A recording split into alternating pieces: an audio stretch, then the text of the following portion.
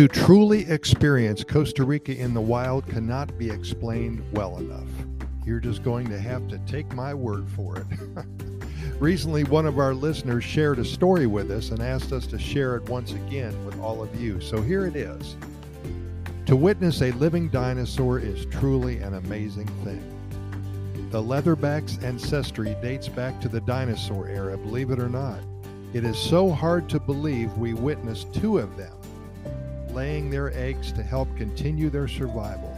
The beautiful animal cloaked in black could throw sand from her flippers like a quarterback can throw a football. She is incredibly strong and her appearance shows it. That must be the only way she has survived through the millions of years. Her hardships wear on her face, yet her body still works like the best engineered machine ever.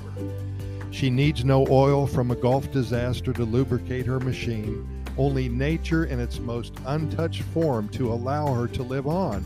And she too tries her best to elude the crazy people like us. Nighttime is her camouflage and she seems to know it. It was near impossible with my SLR camera to focus on her without light. I thus have many blurry leatherback pictures. Perhaps she likes it that way. Let's hope her success continues as she has many obstacles awaiting in today's world. We also watched the team excavate a hatched nest. Possibly it was one of hers from a previous night of laying eggs. They counted eggs that had hatched, those that had not, and those that weren't fertile. We were able to see partially developed turtles. The nest was an average nest for this area as about 50% had hatched. It was all very fascinating. I have to give the team credit for all their dedicated work toward preserving these amazing animals. And we worked to help them. The team tagged the mother turtles, moved their eggs to hide from poachers to a new location, and covered their tracks. It was a long 6-hour night, and my friend Sharon returned with a huge blister on each foot that was about the size of a turtle itself. It was all worth it. We applied gauze and duct tape, ate breakfast, and set about in search of more monkeys in the daytime. We knew the monkeys weren't far from camp, but had no luck finding them the previous day. We were told to walk slow and listen. They shouldn't be far from the main path. We could hear a branch break. We saw some leaves fall, and we finally saw a white-faced capuchin. And then another, and then another, and then the whole family. Once again, I scrambled to get my tripod set up, just so, and then I couldn't find them in the viewfinder. After much grumbling of words that I can't say in front of my kids, I ditched the tripod and held the thing by hand. Sharon, on the other hand, was calm as could be, videotaping the monkeys, and all the while, and also recording my quite descriptive choice of words. Oops, I guess I should have kept my comments to myself next time. And I really have to wonder what those capuchins were thinking of me. This crazy lady clumsily trying to take photos of these unwilling inhabitants. The rainforest paparazzi strikes again. Here's the best part of our discovery.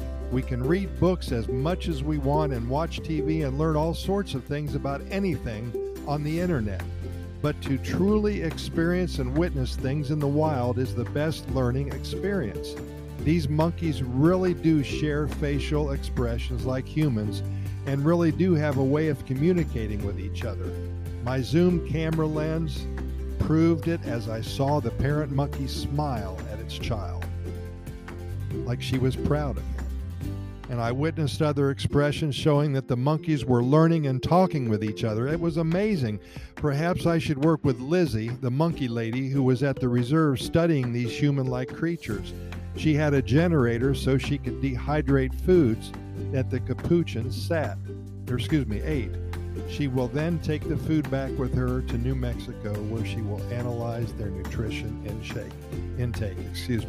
This story goes on, but the moral of the story is that you can read about anything on the internet and you kind of get excited, but when you're in Costa Rica and you're actually out in the field or out in the jungle doing anything that you need to do, whether it be helping turtles hatch their eggs or in the forest trying to find a jaguar or a puma or trying to find monkeys, it's going to be much more exciting. So we encourage you, come to Costa Rica, whether it be for 3 days or 3 weeks. Enjoy yourself and become one with nature. You'll be so glad you did, and it will indeed change your life.